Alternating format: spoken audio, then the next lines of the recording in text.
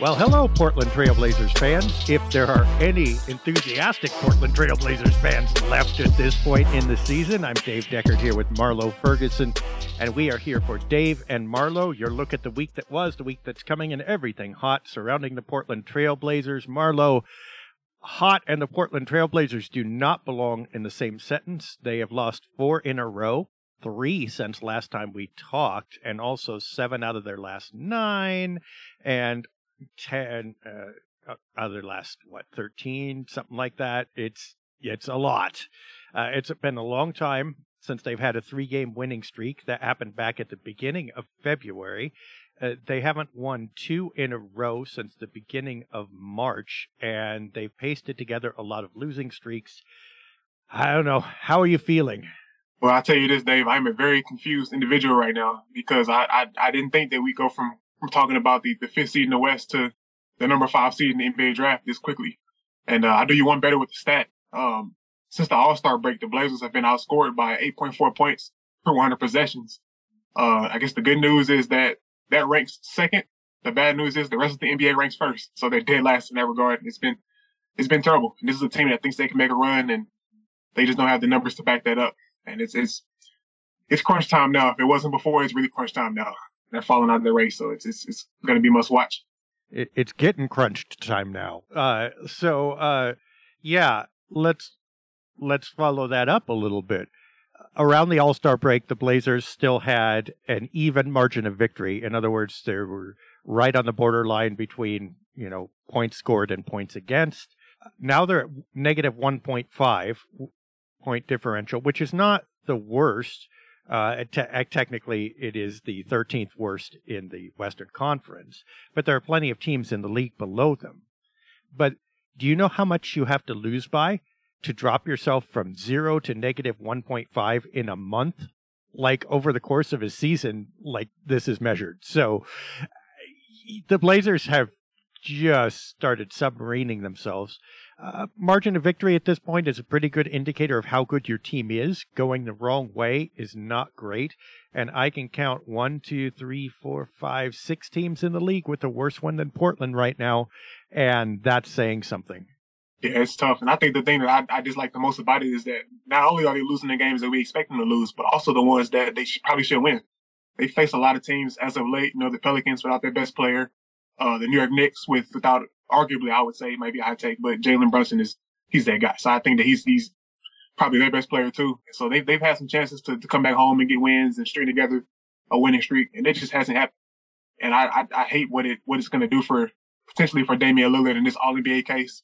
With him being the 13th seed in the Western Conference or whatever, it really makes a difference. So it's difficult for a team that has aspirations of really becoming something, and it's just disappointing, all in all.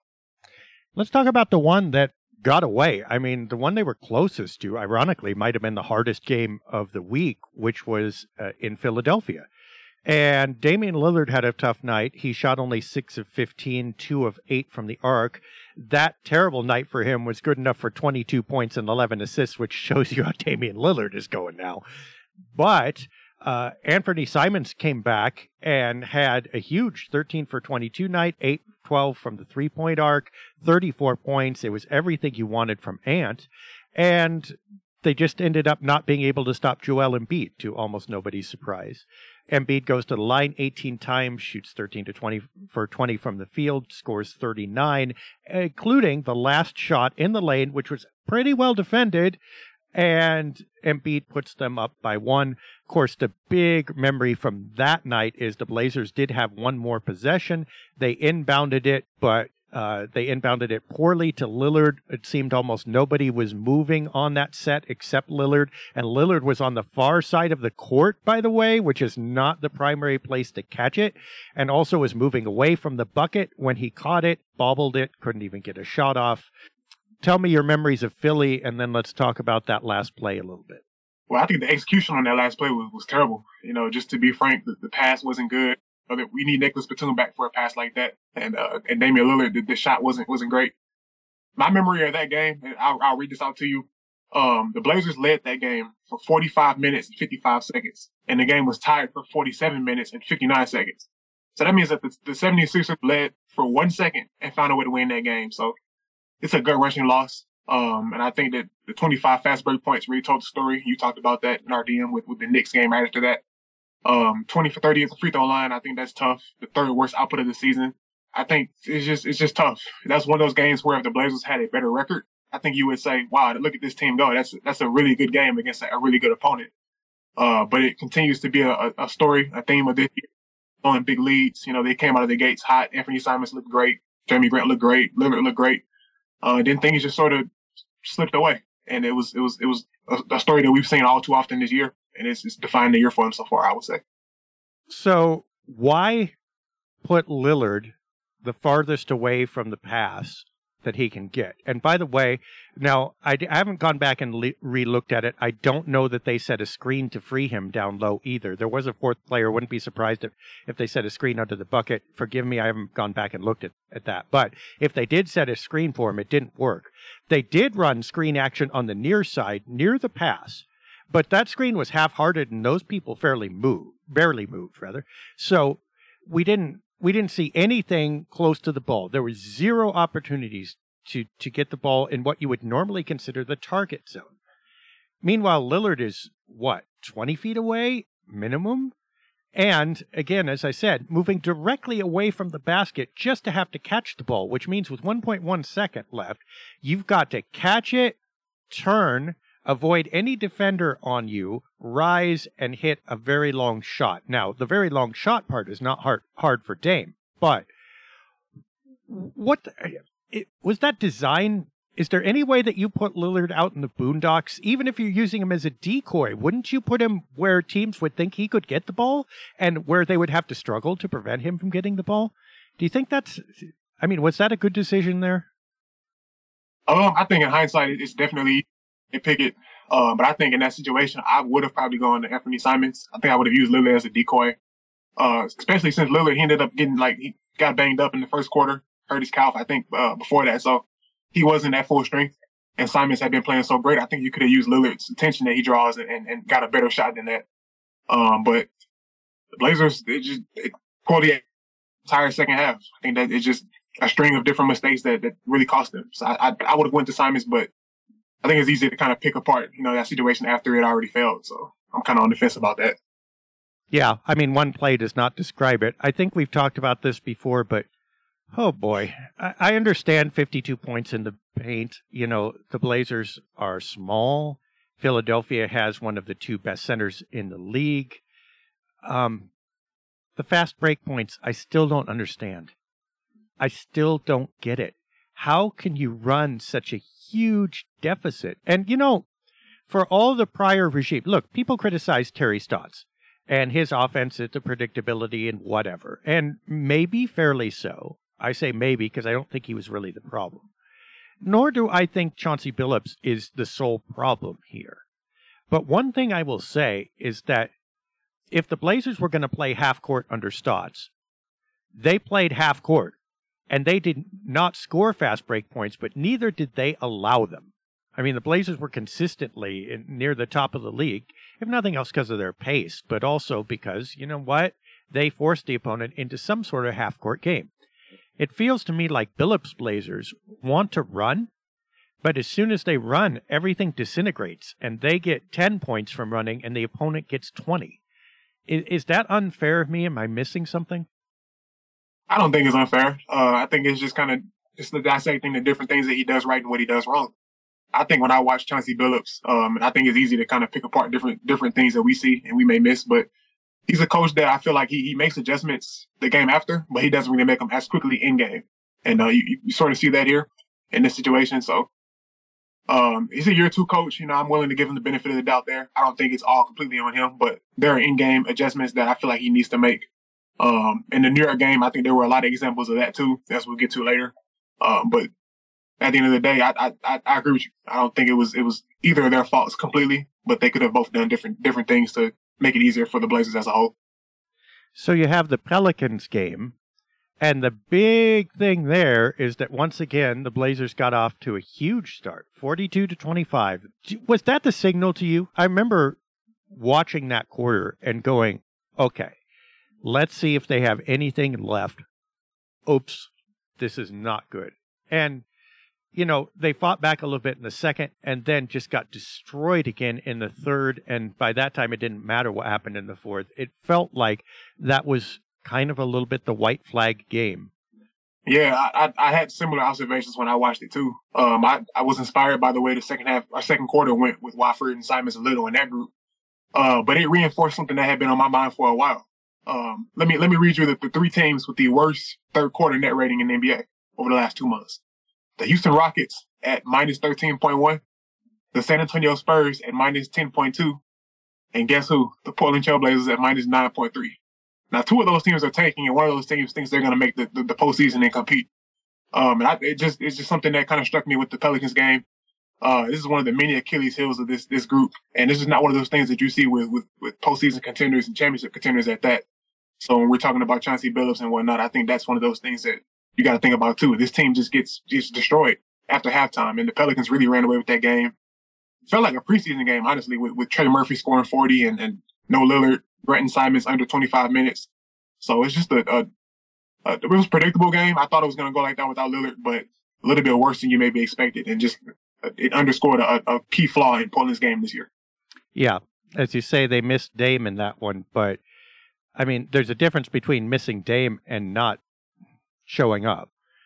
Now, this pointed out a couple things about the Blazers that were interesting. First of all, they shot almost 50% for the game. And I think I remember commenting, because they were up above that. They were like up 60 or shooting 60% at one point, and they were down 20. Like, how do you shoot 60% from the field and trail by 20? The other thing is, of course, Trey Murphy. He went off 9 for 14. He was blistering hot like Lillard has been sometimes. That said, oh boy, the Blazers only shot 10 for 33, and they can't win unless they have a clear advantage in threes anymore. Are we comfortable saying that? I would say so.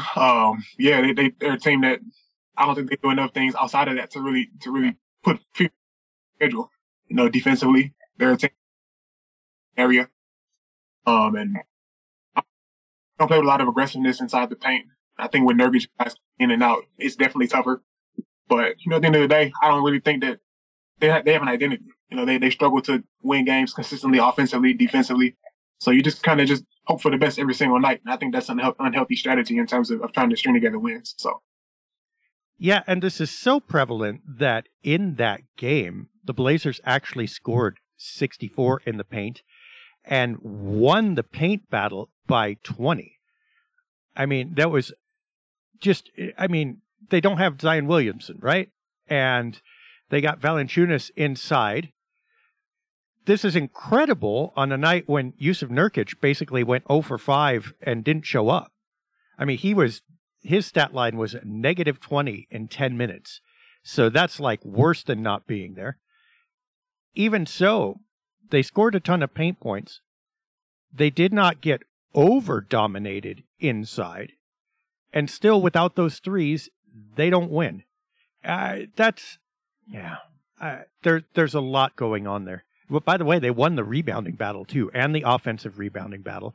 The only thing they really lost besides threes was free throws. And they were -8 at the free throw line. So all the extra points went to New Orleans. Portland played the basic game okay, except for Nurkic, and didn't even come close. So that too, might indicate to me a little bit, okay, this is not just a coaching problem. They're doing a ton of things right. There's some basic flaws in this roster when you can perform that well and still not come close to winning. Yeah, I'll tell you one thing. The Blazers haven't done anything this year. They've given us some really weird box scores. I hadn't seen that negative 20 in 10 minutes from Nurkic. How have you felt about the way he's come back and played? Because I looked at his game against Philadelphia and I was a little bit disappointed seeing him kind of set up for those 3-pointers. I think it would have been great for them to be able to pull Embiid out of the paint and at least send a message that, hey, we're going to shoot these shots. We're going to keep you out. But overall, I haven't been as positive as I maybe thought I would be upon his return. But there's been some good men, also some hiccups too. How do you feel about that? Yeah, I stopped feeling good about Nurkic a while ago, and I've kind of come to the rest spot of he's He's a good center. He's an average center, you know? He's not going to be that guy we saw pre-injury, I don't think. And the Blazers are frankly not using him like they want him to be that. So I've given up on Nurkic being a savior. He's the fourth guy on the team at this point. And I expect more, obviously, from Lillard, but also Anthony Simons returning, and also, frankly, Jeremy Grant at this point. So that and coming back from injuries, needing a couple games to get in the groove, I'm all right with his performances this week. I also think that even having a decent center, Nurkic is a decent center. I'm all right with that. And the amount of difference that makes for the Blazers, it shows you how much they've been leaning on Drew Eubanks. But I would say this, that no matter what Nurkic does at this point, he is not going to be the guy that this team needs. I mean, New York, he was 5 for 11, 10 rebounds, great Nurk performance, 10 points in 28 minutes. The Blazers still got housed. He's lost weight. I think he's faster than he was. The Blazers still aren't getting back on the break with him. They're still not able to cover the three-point arc. They gave up for 35, 43% to the Knicks. They gave up 51% shooting, almost 52 in that game.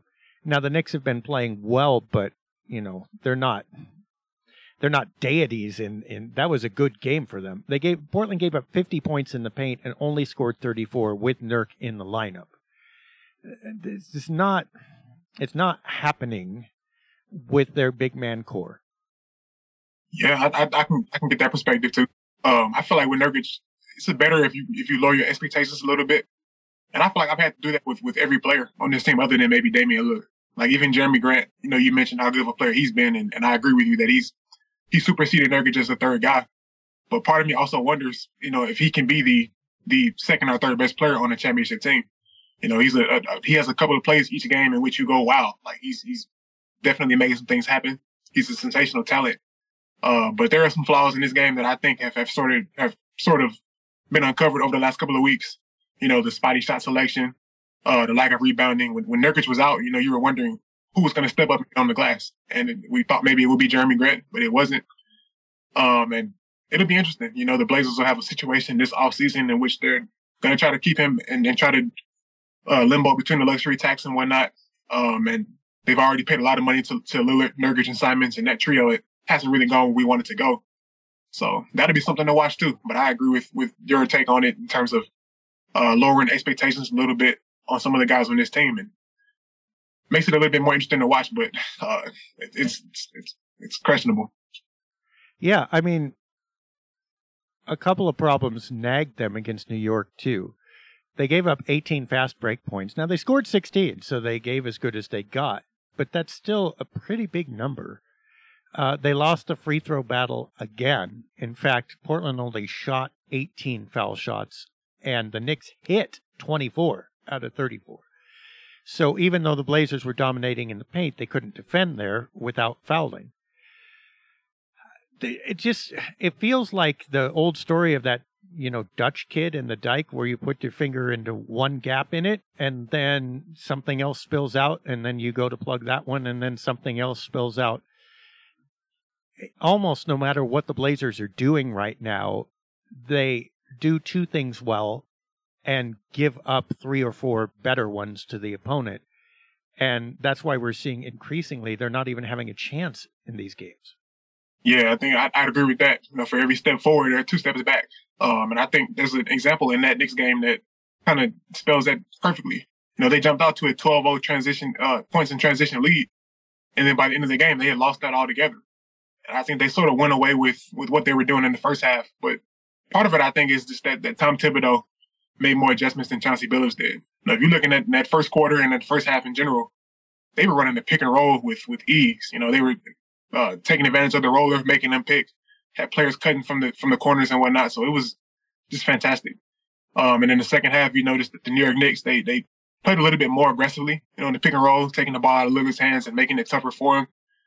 But I think that ironic thing about that game was that Josh Hart, after all of those months of being scared to shoot 3-pointers, came out and had one of the best games of the season. And he had more points, rebounds, and assists than the entire Blazers second unit all combined, all together. So lots of negatives in that game. Lots of trends that you can kind of see that have taken part in what the Blazers have done this year. This was their 16th game this year in which they've blown a double-digit lead, most in the NBA. The bench struggled again defensively. They struggled 3-point line, struggling to defend that. So a lot of different things that we've seen, game after game, showing its face again in this one here. So it was tough. Yeah, an interesting wrinkle that we talked about a little bit. It appeared in the first parts of the Knicks game that the Blazers weren't going after offensive rebounds very hard and were concentrating on getting back. There was 1 or 0 players on Portland's side trying to hit that offensive glass. And they actually, I think, did marginally better. I mean, there weren't as many free and easy transition buckets for New York. But then they went away from that. It felt like they ended up with 11 offensive rebounds, and we know that some of those are going to happen because accidentally. I mean, you don't turn them down. But it seemed like as the game went on, New York got faster and Portland got slower, which is weird because A, New York was the road team. B, New York had played the night before, if I recall correctly, and Portland hadn't. And it just looked like it was a battle of attrition or fatigue, which blows your mind. And, by the way, the Blazers are a young team, as we keep underlining with these fast break discussions.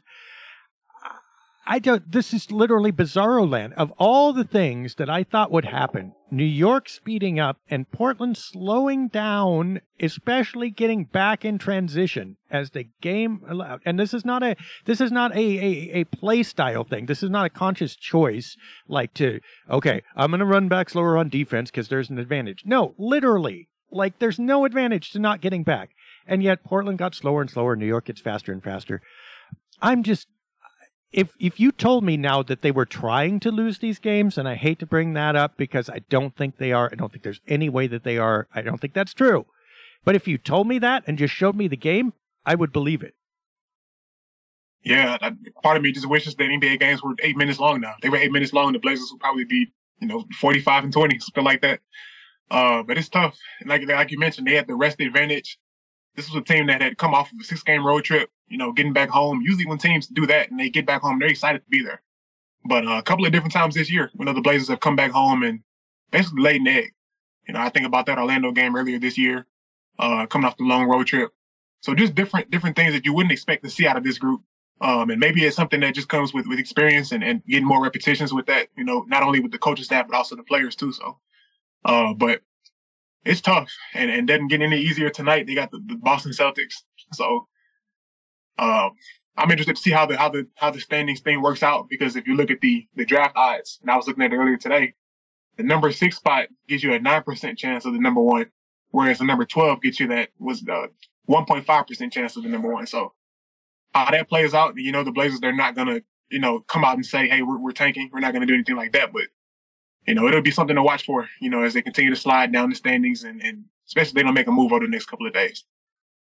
Yeah, at this point, well, first of all, let's look at what the Blazers, this is as we speak and record this podcast, it'll be slightly different by one game when you hear it. But at this point, the Blazers have 38 losses, and the team in 10th, the Oklahoma City Thunder, has 36. So with 13 games remaining, obviously that's an achievable goal to still make 10th place. By the way, the Utah Jazz and New Orleans Pelicans also have 36. So the Blazers still aren't that far back. They're just going at it the wrong way. I mean, they are now the gap. I mean, to put it another way, the Pelicans, who's the team right in front of the Blazers in 12th, are only those same 2 losses away from Golden State at 6th in the conference. So the numbers themselves are not that big. But as we keep saying, it's hard to climb past everybody. And the more teams in between you and your goal, the harder it is. Every loss now is putting the Blazers, or putting more teams in between the Blazers and their goal. And the Blazers are losing like hotcakes. So this is not good. The Blazers are also 4 games ahead of the team that's next below them in the standings, which is the Orlando Magic. The Magic have 42 losses. The Blazers have 38. The Blazers are going to have a hard time out-losing Orlando. So I'm not sure that they can go any farther down. They are slightly below the Chicago Bulls with 37 losses and right tied with the Indiana Pacers, who have 38. So that's really the question it looks like right now. How's it going to sort out if the Blazers don't make it between the teams right ahead of them in the West, who have 2 more losses at this point, a team in the East that has the same amount of losses, and actually 2, the Washington Wizards and Chicago Bulls, that have 1 less loss. So there's a group of about 6 there that's going to sort itself out. And if you're not going to make it, obviously you want to be on the bottom of that pile. Right now, Portland is, but who knows? If they come back and win 2 games, now they're almost 10th. And now you're talking about the play-in again. This is just as confusing as the way the Blazers are playing. Yeah, and to piggyback on what you said last week, you want to be on the highway and trying to decide if you're going to exit or stay on the main road. So hopefully they make a decision soon. And like you said, if they decide to win or lose, there are other teams trying to do the exact same thing. And it doesn't help that the schedule is dwindling down. Games left in the season, and the Blazers have the 9th toughest schedule in the league. So I think that'll be something to think about. If you lose the next 2 or 3 games and you continue to slide, like I don't know when exactly the so-called injuries start to pop up where they miss games and do the unofficial tank, but that'll be something to look at too. I think that this week here is going to be big, but the schedule is so daunting that I don't know how much confidence I have in it overall. But Boston, LA, Utah, Chicago's like the number 1 rating over the last week or 2. So yeah, I'll watch too, but it'll. I mean, watch Damian Lillard's calf. That's going to tell you everything, right? So if he's got calf soreness and he's playing or not playing, that'll be a big indicator. And by the way, if Dame's playing, he's either playing for the playoffs or a scoring title, either of which shows that the Blazers are still engaged for something, right? So that's a positive sign if you want him to make the playoffs. If his calf remains sore and he can't go, then I think this question is pretty much answered, because you're not going to make a serious... I mean, they can win some games, but you're not looking at overtaking 4 teams without Damian Lillard at this point, probably. Yeah, what a headache. I mean, of all the discussions... Look, we've had these discussions before in prior years. Can the Blazers make the playoffs? What seed are they going to be? Are the Blazers a play-in team? We've had that one too. The Blazers are tanking. We've literally had that one, and that was obviously last year. I don't think we've ever had a discussion like this. Like, not just what the heck are the Blazers doing, but what the hell should they do? Because there's no definitive answer to that based on their talent, the way they're playing, their position in the standings, and the potential goals of either. I mean, let's lay this out. We're spending a lot of angst and thought time trying to choose between the 9th or 10th spot, which puts you in the play-in, or the 6th or 5th worst odds in the lottery. Those are not your primary prizes. I mean, we're choosing between Jack in the Box and Arby's here, okay? There's no filet mignon on the menu. This is not great. It's really not. And life in it comes at you quickly. Like I said, I wasn't expecting to have this conversation, this something last week. So it'll be something to look at. The Blazers, I think when they look back on this year, I think that the 14 losses that they had, in which they led by 11 or more, I think it's going to come back to bite them. They're going to live to regret a lot of those games. They got some curious injuries that I think have sort of played a role in this too. But at the same time, I think it'd be the most Portland thing ever if they came out and went 2-1 and got right back into it. And next week we're talking about the exact same thing. I'm very unsure. As much as we watch this team and talk about this team, it's hard to get a pulse on what they're trying to do. And maybe they know internally, but they're holding their cards well and they're not showing exactly what they want to do. So maybe we'll learn something this week. I think internally they're trying to win. They're just not able to do it which might be the most frustrating option of all if you're an observer. But hey, two things. The smaller one, everybody who says games don't matter until Christmas or games don't matter until the playoff run. Look, we can point back to some games in December, in January, in February, where you're going like, oh, they shouldn't have lost that one. And there are not a ton of them. It's not like there were 12, although, as you say, the Blazers lead the league in blowing leads. But there are a few where you could go, okay, that shouldn't have been a loss. That was a boo-boo. Hopefully it won't matter. You know what? 3 games would matter hugely right now. We would be having a whole different discussion if the Blazers had 3 more wins and 3 fewer losses. The other big topic that we should get to, the one that provoked the most discussion during the week, how much of this is Chauncey's fault? How much of this is coaching? And we've touched on this lightly, but we probably better drill down deep. I mean, what do you feel that Coach Billups is doing right or wrong, if anything? I think when you look at what he's doing right, I think that the ideas that we had when he first came in about him being a player's coach and somebody that players would fight for, I think that's still truthful. I think that he's, how can I say this? I'm not sure the right way to say it, but I think that he has some of the right ideas, you know what I'm saying, in terms of, I don't think his zone defense works as much as he thinks it does, but I think the concept behind it in terms of, trying to stop a team's rhythm, and putting it in and trying to catch them off guard, I think that's the right way to approach it. But in terms of the flaws, I look at just some of the situations the Blazers have been in this year. I'm writing about this now. Up 8 points with 4 minutes left against Golden State. Up 5 points with 4 minutes to go against Oklahoma City. Up 11 with 9 minutes to go against Denver and losing all those games. I think it's just something that you got to look at coaching. You know what I'm saying? This isn't a Blazers team that historically has played this poorly with leads. They've had some hiccups in the past, but they haven't been this bad.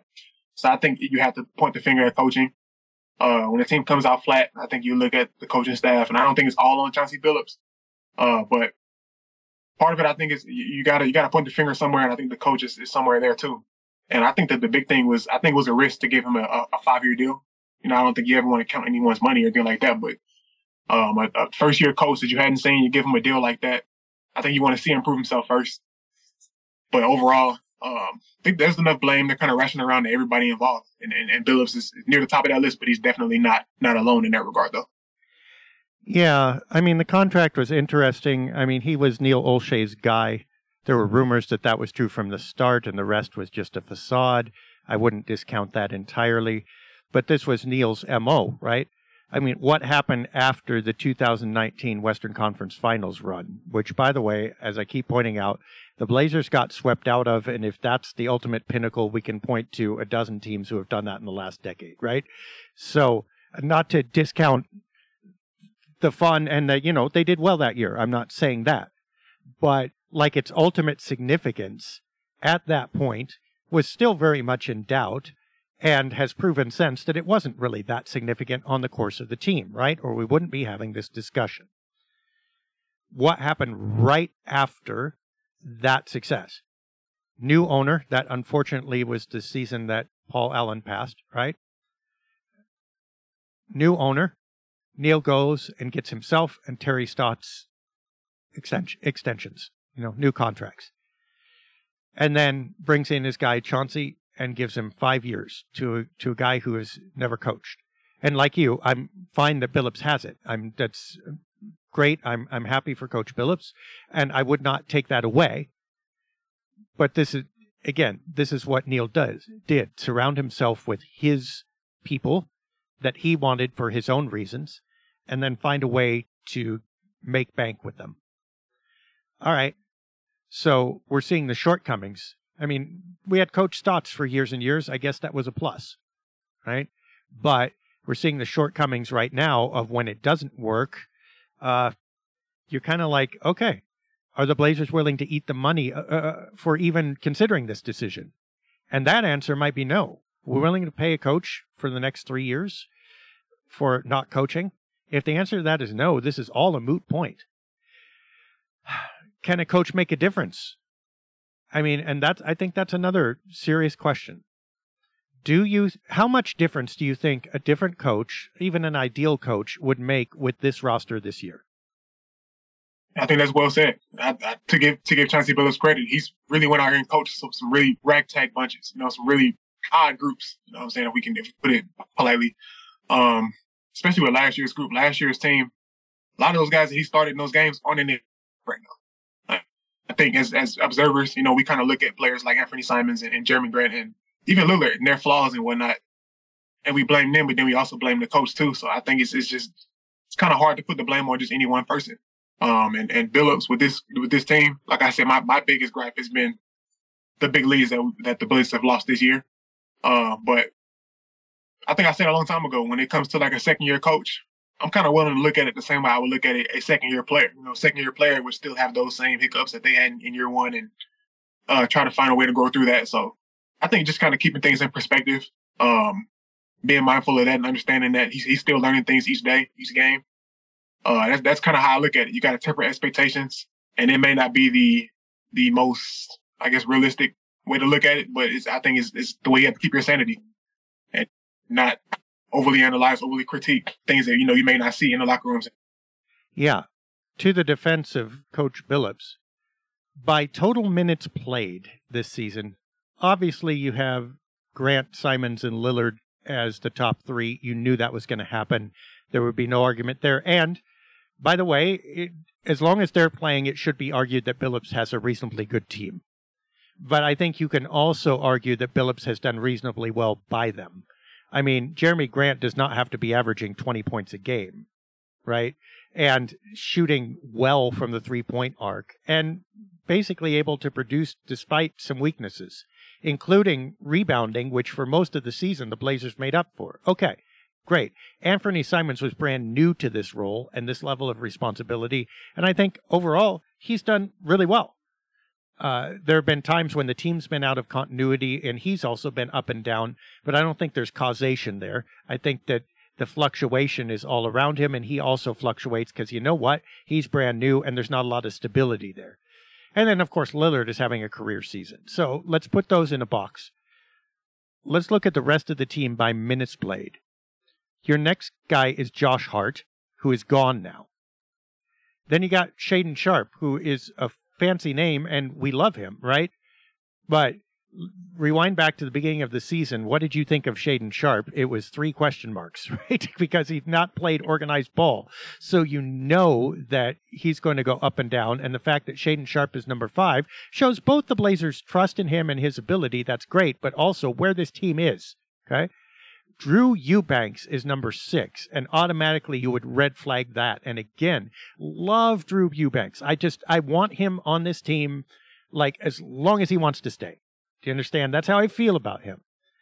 But if Drew Eubanks is your 6th player and your first center, go back to the beginning of the year, go back to the summer. If you said that was going to happen, you're going like, oh, I'm starting to have doubts, right? Yusuf Nurkic is next, but his minutes are significantly less. Then you've got Trendon Watford, Nasir Little, Justice Winslow, Cam Reddish, simply because he hasn't played as much with this team. He obviously was traded mid-season, but he's playing a lot of minutes. And then Jabari Walker, and then Matisse Thybulle. Among those names, other than Nurkic, and understanding that Hart is gone, if you were going, this is the bulk of your team, you'd be going, this is going to be interesting. Let's put it that way. Now, that's not going to work, but this is not exactly the 80s Lakers or 90s Celtics going on here, or 90s Bulls, rather. You're in hot water here. And I think Coach Billups has been in hot water because no matter who he substitutes, no matter what scheme he calls, there are always 2 to 3 players in it that you're just going, I hope this works out.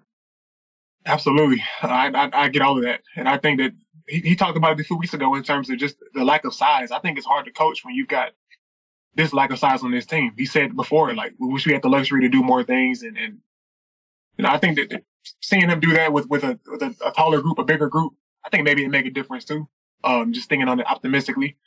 And a lot of the money they spent this year, they've been in suits on the sidelines or they're not on the team anymore. Like a guy like Jay Winslow hasn't played since December the 23rd with a sprained ankle, a grade 2 sprained ankle. So just different guys on this team. You look at the rest of the minutes: Trendon Watford, Nasir Little, Cam Reddish.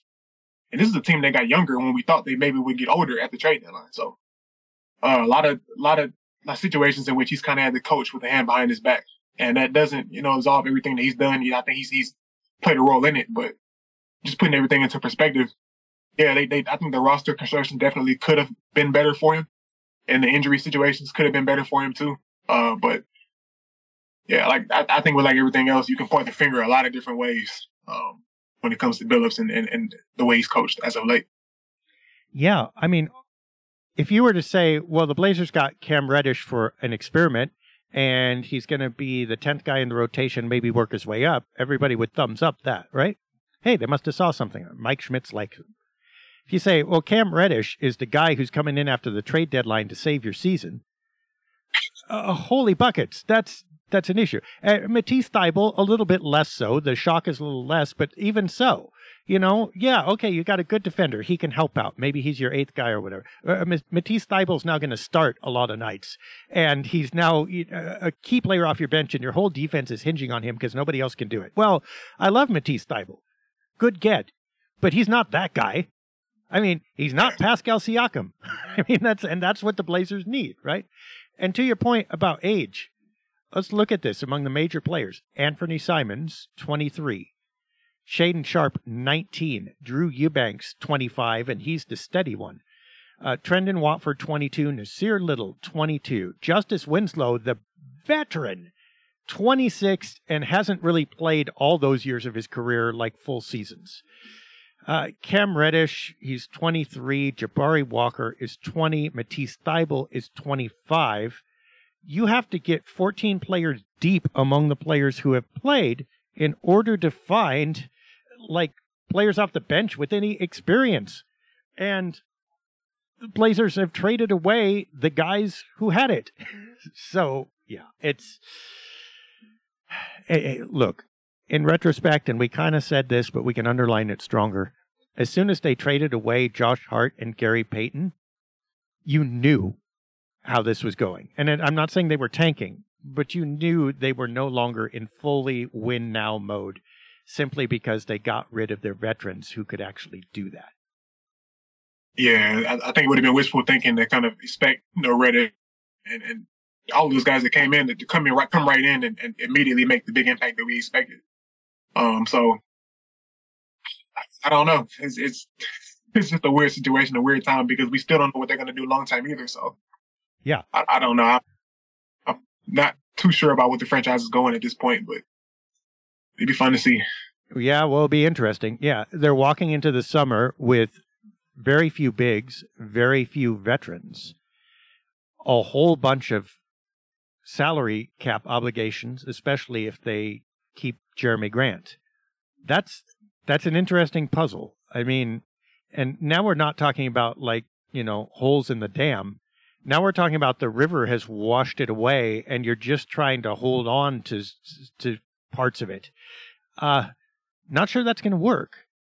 And this is why I think, we say this every year, they've got to do it now. But what we meant in years past, I think, was, well, they've got to do it now if they want to contend. Okay, then it's okay, maybe they can't contend. They got to do it now if they want to stay relevant and make a run at contending. Well, okay, can't quite do that. Got to do it now if they want to save Damian Lillard's career. Apparently can't quite do that. At this point, it's they've got to do it now if they have any hope of staying intact. We've literally reached the bottom of the consequence barrel, and they still haven't done it. So at some point, they're going to have to draw a line in how much they're willing to sink into this experiment, because it keeps not working. Yeah, I'm just hoping for a clear-cut path, at this point in time over the next 2 weeks. Hopefully they can decide. Hopefully it's not a situation where they're still trying to compete and losing and end up hurting themselves in terms of getting a good draft pick.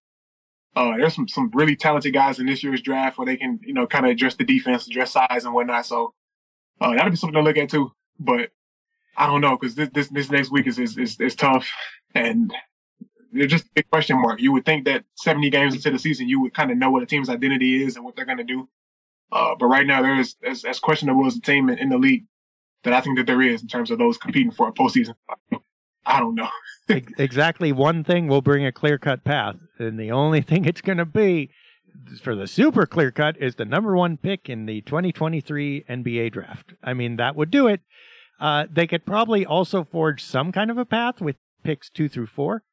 But man, if they end up with pick, 12, it doesn't get any clearer at all. So, yeah, and clearly, again, I think the clock is going to run out on this experiment, no matter what they say. It's just whether they're going to be able to admit it to themselves. Speaking of experiment and admitting things, okay, so tonight as we talk, the Blazers host the Boston Celtics. On Sunday, they host the Los Angeles Clippers, and next Wednesday, the Utah Jazz in Utah. Now, I mean, those names are a lot tougher than the ones we've been talking about, and the Blazers have managed to lose most of the games they've played. Do you see any hope of any wins against any of these? I think the Friday game is going to depend completely on if Jason Tatum plays. He's got a bad hip, so they're saying he's questionable. If he plays, I think there's no chance Portland wins that game. If he doesn't, I think you give him a little bit of a chance. And it's sort of thoughtful to remember that just a couple of weeks ago, the Blazers had their worst shooting game of the entire season against Boston, and not much has changed since March 8th. So it's kind of hard to kind of pin a win there. So I'm going to go a loss, especially if Tatum doesn't play. The Clippers game, I think is I don't like that matchup at all.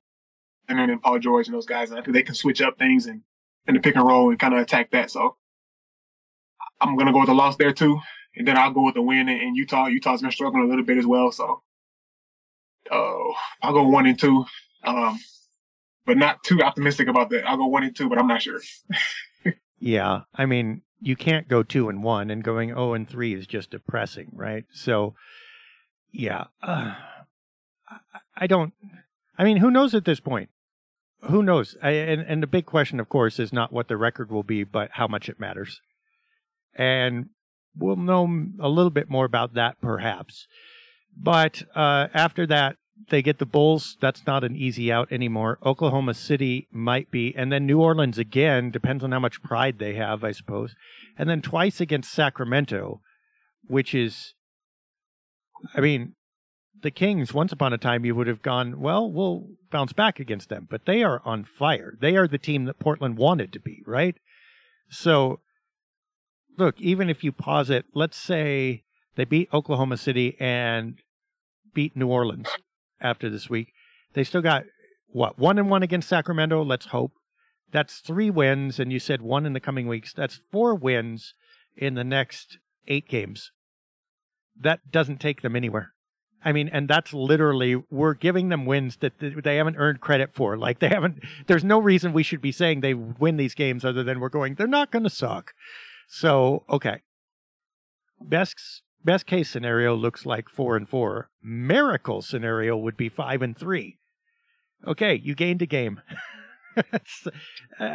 Is the season over? I mean, as far as contention, what are the chances that we're just done right now? I'll tell you what scares me about it.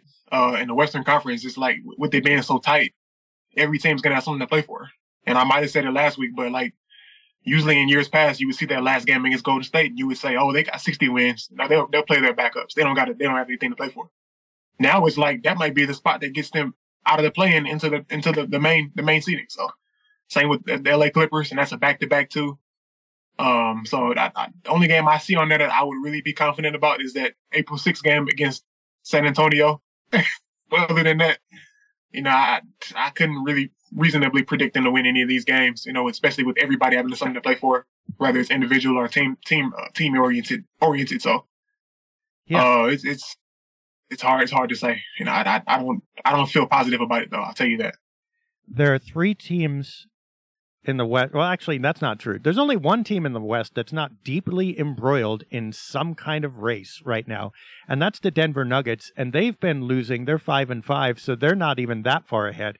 But they've got 23 losses, and Sacramento and Memphis are at 27. So they've at least got a little breathing room. But there are still, 10 to 13 games left for all of these teams. So, yeah, even that's not entirely safe. But Sacramento and Memphis literally are tied. Phoenix, the Clippers, Golden State, all within 2 games of each other. Right below them, Minnesota, Dallas, the Lakers, the Thunder, the Jazz, and the Pelicans, all within 2 losses of each other.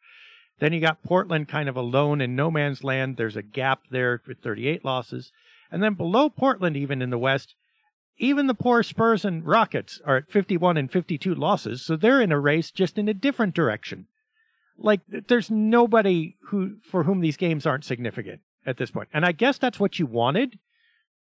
But this just seems like a weird way to get it. It's like, how round are your tapioca bubbles in the pudding? It's like, well, we don't really care, but I guess we're measuring. It's all mush, but it's going to be entertaining mush, and certainly the Blazers can't expect an easy ride towards the finish, except, as you say, with San Antonio. Yeah, that entire Western Conference is packed like some sardines, can of sardines. It's weird. I would have loved to have seen the 2019 Blazers in this Western Conference here. They may be maybe the second, or maybe the first, second best team in the whole conference. You know, timing just didn't align, I guess. But that'd have been a lot of fun to see for sure. Yeah, right team, wrong time. Of course, if you did that, then Golden State would want to bring back their team too. But yeah, like, I think everybody in the West is going to think that. Like, if we had our best team, we would be all right here, but we don't. All right, well, let's wrap it there and hope that the Blazers can get that one win that you talked about, Marlow. We will see next week, and I think we already know. I'll answer my own question. I think there's at least a 90% chance that this season is now finished. Not to discourage you. We'll talk about lots of stuff besides that, but I think wins and losses are becoming increasingly less important. Paradoxically, as the West is tightening up, I think Portland is done, but maybe they'll ring that 10% margin, and we'll see. We'll know for sure next week, and we will hope to see you then. For Marlow Ferguson, I'm Dave Deckard, and go Blazers. We just don't know which direction.